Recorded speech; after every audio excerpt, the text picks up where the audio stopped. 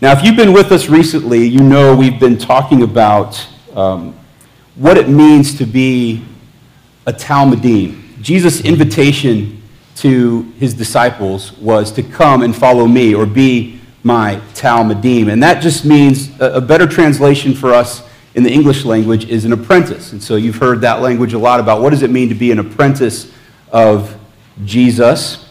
And that really means that we order our lives around three habits, three central keys in our life. And those are to be with Jesus, to become like Jesus, and begin doing what Jesus did. Last week we spent some time on how we can be with Jesus. We talked about how we can do that with the Holy Spirit and Jesus' example of abiding in the vine, and we introduced the idea of practicing the presence of God. And I encouraged you to pick one and practice this past week. How did that go? Did anybody get a chance? You don't have to raise your hand, but I can tell in your eyes if you tried that or didn't. We talked about 10 minutes of silence and solitude. We talked about scripture reading, and then the 1 minute pause. Anybody have just 1 minute that you could take? Next week we're going to dig into becoming like Jesus, but today I just want to tell you a story, and then I want to put a spotlight on one practice that I think has probably been the most meaningful to me and my family. And so if it feels like I'm preaching today, that is not my intention. It's literally a story and one takeaway. And so if you feel like I'm preaching, then that's from the Holy Spirit. So we'll just chalk that up to him. So I grew up in the family business, and at a very young age, I remember asking for construction-related items for like birthdays and Christmas and things like that. So I would ask for a circular saw or a cordless drill. One year I asked for a thermos. This is my thermos. So we were on construction sites, and everybody had a thermos. This was mine. When I got married, my wife thought that this was like worn out and broken, so she bought me a new one. But everybody that has been on a construction site, you know this isn't worn out. This is just worn in. Like, this is like a friend right here. And you would you'd engrave your name. My name's engraved here so that it didn't get mixed up with other thermoses on the job site. And the guys that I worked with had a thermos. One guy, you might know him actually. Well, he's from this area. I won't say his name. He's passed away. But he was an old guy, and I'm pretty sure he put something in his thermos that wasn't coffee. Because he would come in and he would say, "Scott, sometimes you just got to growl at it," you know, and he'd take a swig of something. And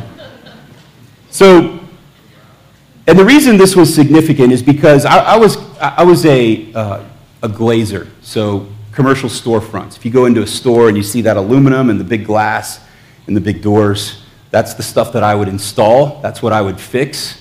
And in this, you probably don't even notice this, but in this area, when I walk into a store, I see what kind it is. I know what kind of closure it is. And back in the day, the popular closures and systems of the day was called Conair. And you might even see that little stamp on the bottom of a door somewhere. And Conair was famous for trying to make everything streamlined, and so they would conceal these big, heavy closures. So these doors would weigh a ton, and these closures up concealed in the jamb would operate those doors, and they'd allow it to come closed pretty slow. Well, those would go bad, and they would just slam, and so to replace those, you had to drop the door, and you had to replace that closure, and there was a concealed pivot in the bottom. So it's not just like a butt hinge where you can kind of zip, zip, zip, pull it out, put everything back on. You got to do some work to get to those.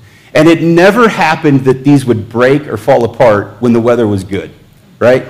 It was windy, it was cold, it was icy, combination of salt, and you're just out there and you're just miserable. And this is the other fact too. You could have like an old Walmart or Jack's, if you remember the Jack's store. There'd be like 8 doors there.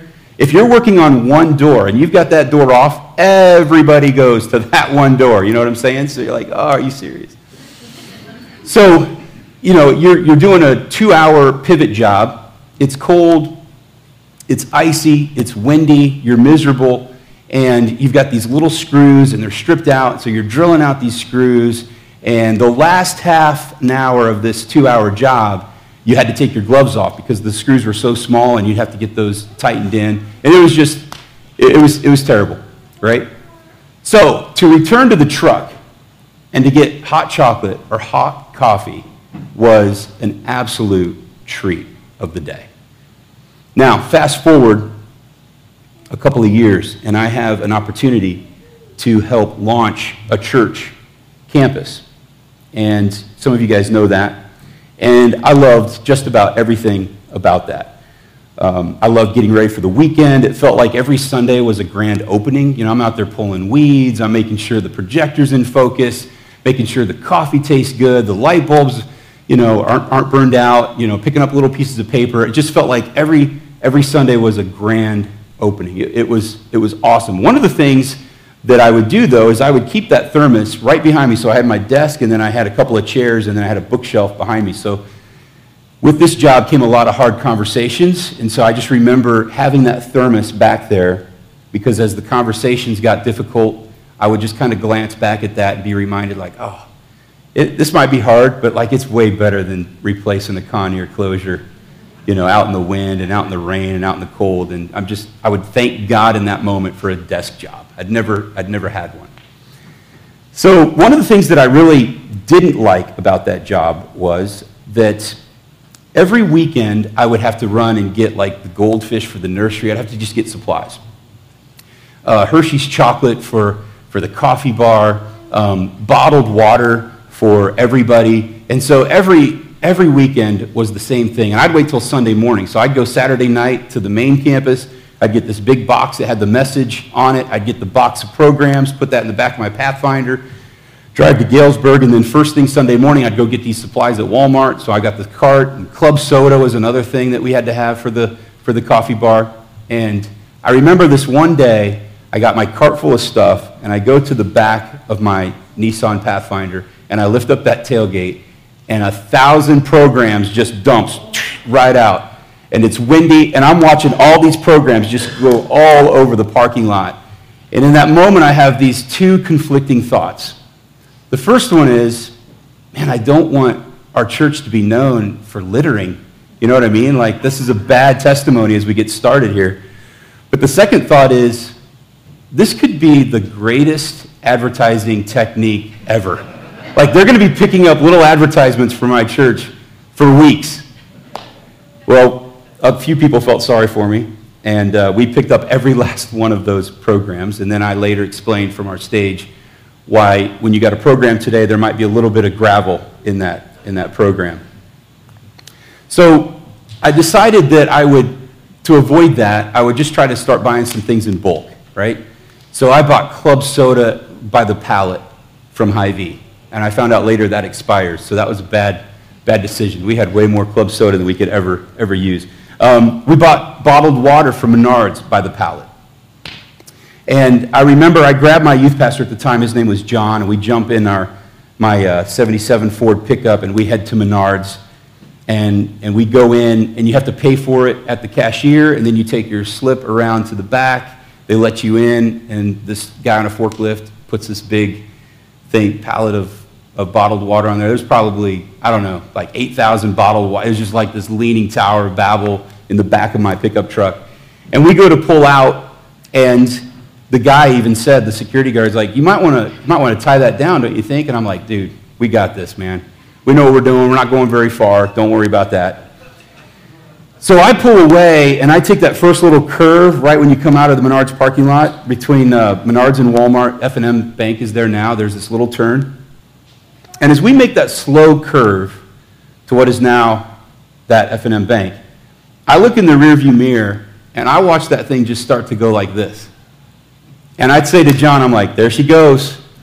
And the next thing I know, there are hundreds, if not thousands, of bottles of water littered all over the road, like literally less than a football field away from where I dropped all those programs. So I turn the truck around, and I go back, and I park right in the middle of the turning lane, and I tell John, I'm like, hey, this is going to be a great sermon illustration someday, but right now, we just need to chuck these bottles back into the truck as fast as we can. Now, we're in the road, there's traffic going both ways, and this isn't just any traffic, like this is Walmart traffic. You know what I'm talking about? Like, this is Walmart going on here. And just in a state of embarrassment and laughter, we're just chucking, these bottled waters back in the back of the truck. And about halfway through, I decide to get a picture of John, and he takes one of me. Because if this is ever going to be a sermon illustration, there's got to be proof, right? So here's a picture of me. And this is, like I said, we're about halfway through. And I'm laughing. It is hilarious. There's John. I take a picture of him. And we're just chucking these things back in as fast as we can. And we are almost done. And this white panel van pulls up with two gentlemen. And the driver lowers his window. And he pulls right up next to John and he says, "Two, please." And John looks at me like, and I'm just like, sure, you know. Why didn't I think of that? This could have been the next best publicity stunt since dropping 1,000 bulletins. So John takes the two water bottles that he has in his hands. He passes them through the window of the van. And I hear the guy say in broken English, "Thank you, God bless," as he drives away. And we absolutely lose it. It was just so funny. They had no idea what had just happened. It looked like just a generous plan to bless the community with free water. Now, fast forward just a few years ago, and I'm working for the same church, and the only way that I can describe my season of life is that it feels like I am living in this photo. And I know in my spirit that it's not supposed to be like this. It feels like I'm one slow turn away from disaster. I mean, I am busy all the time. I am running all over the countryside. It's when I started praying for this church because my route took me by all of these little rural churches.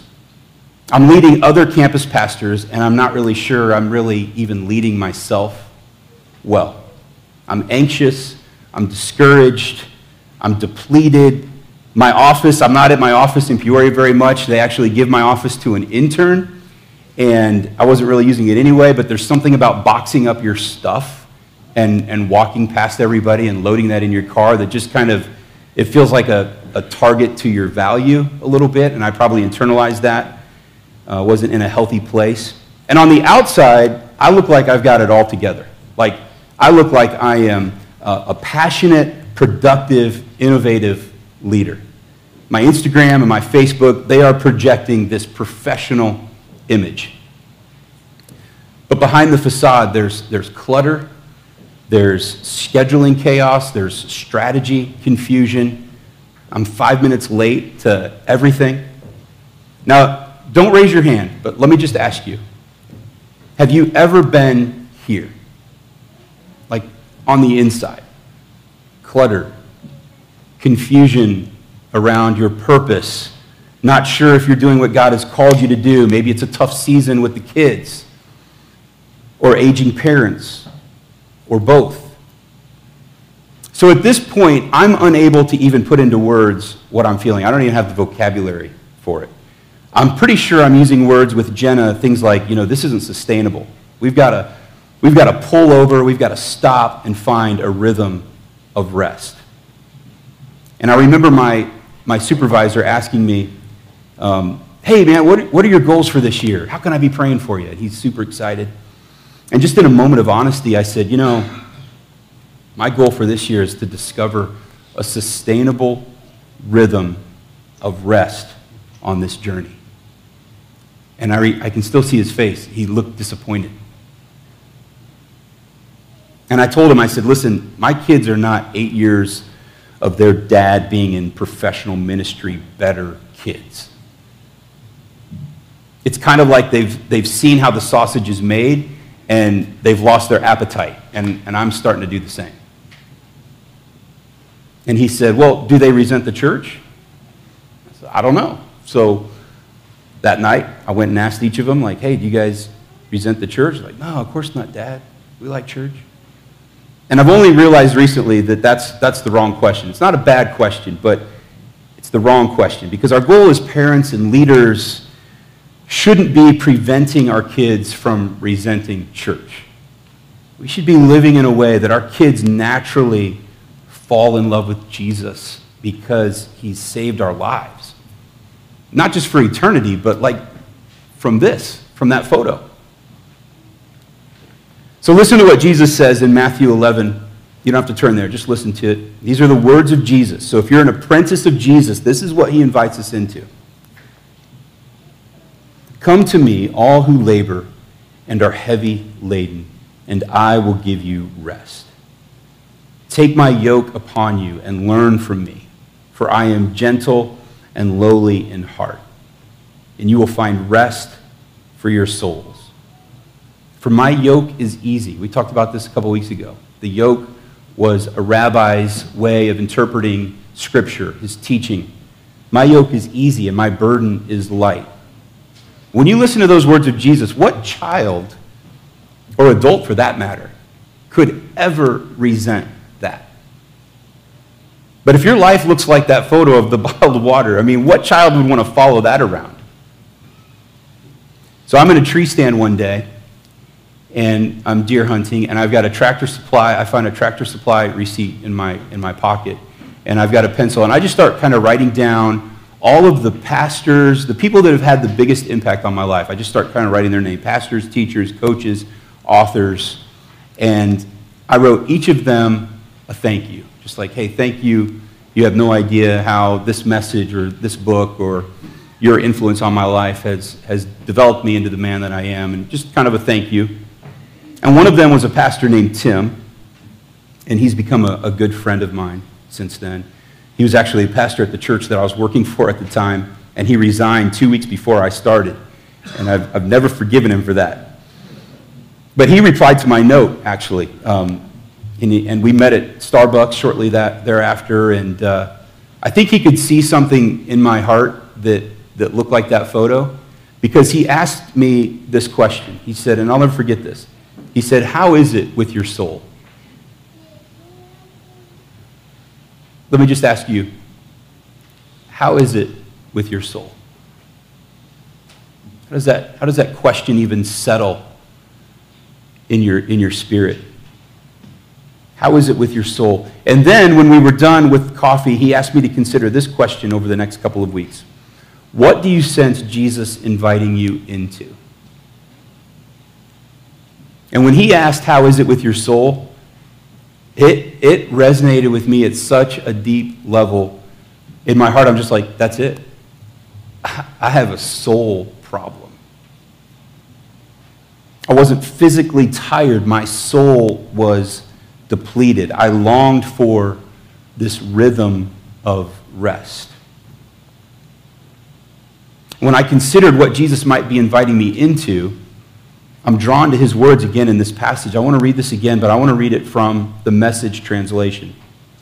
We're going to put this up on the screen for you. This is Jesus talking.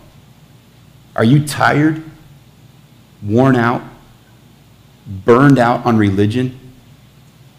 Come to me. Be with me. Follow me.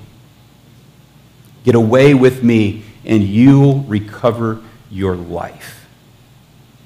I'll show you how to take a real rest.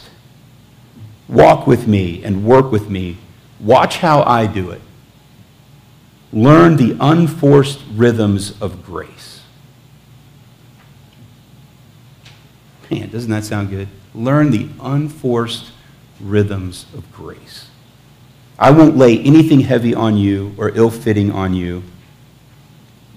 Be with me. Keep company with me, and you'll learn to live freely and lightly. Your kids resent the church? Let me just say, if we've got to even ask that question, we're not living in this invitation of Jesus. So Jenna and I were extremely motivated to find a space where we could kind of slow our souls down and pay attention and ask this question. And one of the most important things that Jenna and I discovered that became kind of the tip of the iceberg for living as an apprentice of Jesus was an accurate understanding of the gift of Sabbath. Tim told a story of a tribe in Africa that would often send their men on a hunting expedition that would last for several weeks. And after 3 days of travel, they would always stop for one day. And their theory was that they could outpace their souls. And so if they stopped for a day, their soul would catch up. And that first weekend of embracing Sabbath, I slept for like 12 hours straight. And when I woke up the next day, I felt like my soul had caught up. See, it's more than just the Sunday afternoon nap and checking church attendance off your weekend to-do list. And see, something happened between the thermos and the bottled water, okay? When you're swinging a hammer and you're punching the clock, shutting it down for a day is pretty easy to do. You understand it because it just kind of feels physically necessary. But for 8 years, I didn't observe Sabbath. I really spent 6 days working, preparing for the seventh day, which was the game day, and I even led my family and my staff and our volunteers into this misunderstanding that the work of the church was so important that a 2-hour nap later that day would be enough to be considered obedient to one of the 10 commandments. And it's not. And I know for the farmers and the teachers and professionals, most of us here, that those boundaries are fuzzy for us as well. But we need to remind each other, keeping the Sabbath is one of the 10 commandments. We would never encourage someone to murder or lie or steal, but when somebody works 30 days in a row, we have a tendency in our culture to say, wow, man, look at them. Like, he's a real go-getter. She's a hard worker. She's doing what she's got to do to make it. And what they might not be letting on is that they are one wrong turn away from their life looking like that photo. Now, quickly, here's what our family does. We try to do this. So for Sabbath, and again, we're practicing. I'm not speaking to you from a place of authority or having this all figured out. We practice. We try to do this. But what we try to do is we pick one day a week. It doesn't have to be Sunday. One day a week where we just stop.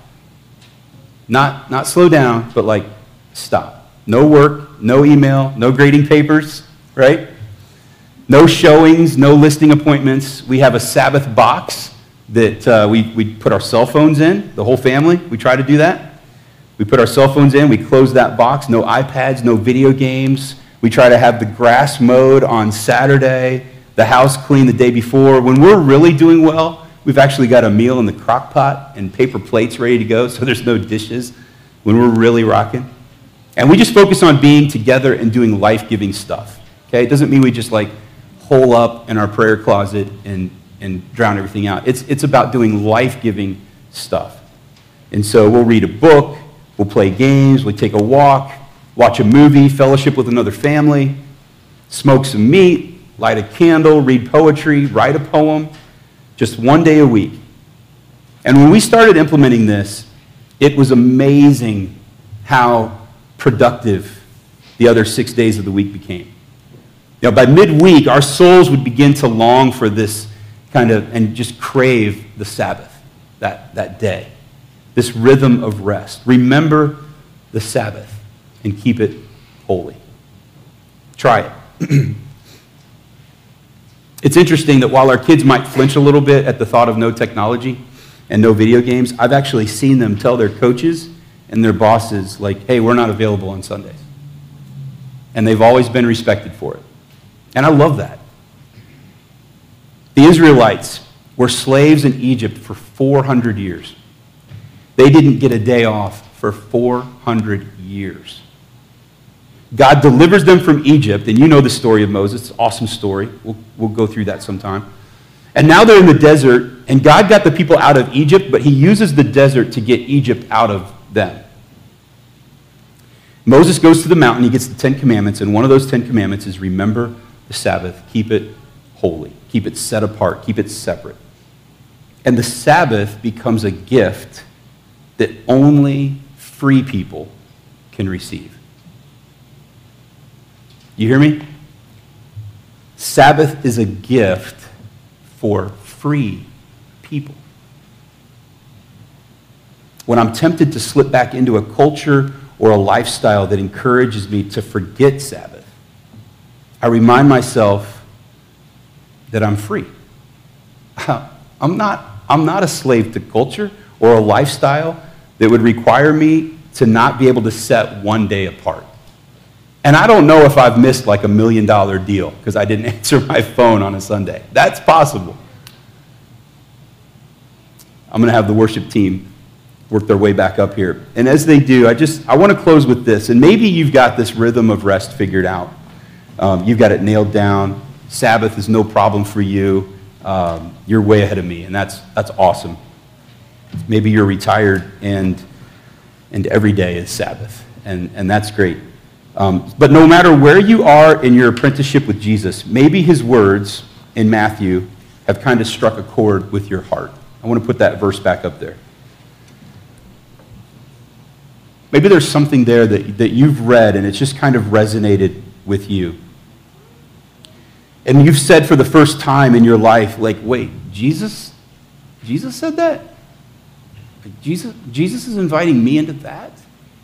And everything that you've thought about religion or following Jesus has just been opposite of that. It's been rules and religion and don't do this. And maybe you've read that today and you've said that for the first time. This is the kind of life Jesus offers. I want some of that. Then here's what I would encourage you to do this week. To just sit with the question, Jesus, what are you inviting me into? That's it. And that's the one thing. That's the one thing. As we continue to practice the presence of God, keeping God before our minds, abiding in him, sit with this question, Jesus, what are you inviting me into? And recognize Jesus' posture here is not one of manipulation or force-feeding. His posture is one of invitation. He's the one asking if you're worn out on religion. Jesus, what are you inviting me into? And let's just see how God answers that question. Let's pray. God, we thank you for the freedom that we have through your Son, Jesus. And I recognize, too, there might be some here today who have not begun that journey yet. And so if that's you and you're here today just with your eyes closed and your heads bowed, I'm just going to ask you, what are you waiting for? Like, that invitation is for you. And if that's a journey that you'd like to begin today, it's really easy. It's admitting that you're a sinner. It's believing that Jesus is who he says he is, and that he paid for our sins on the cross. He rose again. And then it's simply committing to live for him and confessing him as the Lord of your life. And just in the quietness of your pew right now, if that's you and you want to begin that relationship, you can just pray something like this. God, I admit that I'm a sinner. I have tried to do this life on my own, and it's not working. I believe that you died on the cross for my sins. I believe you are who you said you are. And from this day forward, I commit to live for you. I confess Jesus Christ as my Lord and Savior. So, Lord, I just, again, come to you, and if there's anyone here who has prayed that prayer in their heart today, I pray that you would just seal that moment. This would become their spiritual birthday, in a sense, new creation. And I pray that for each of us, you would help us to recognize, to keep you before our minds, to walk with you on this journey, and to practice the presence of God. We worship you in Jesus' name. Amen.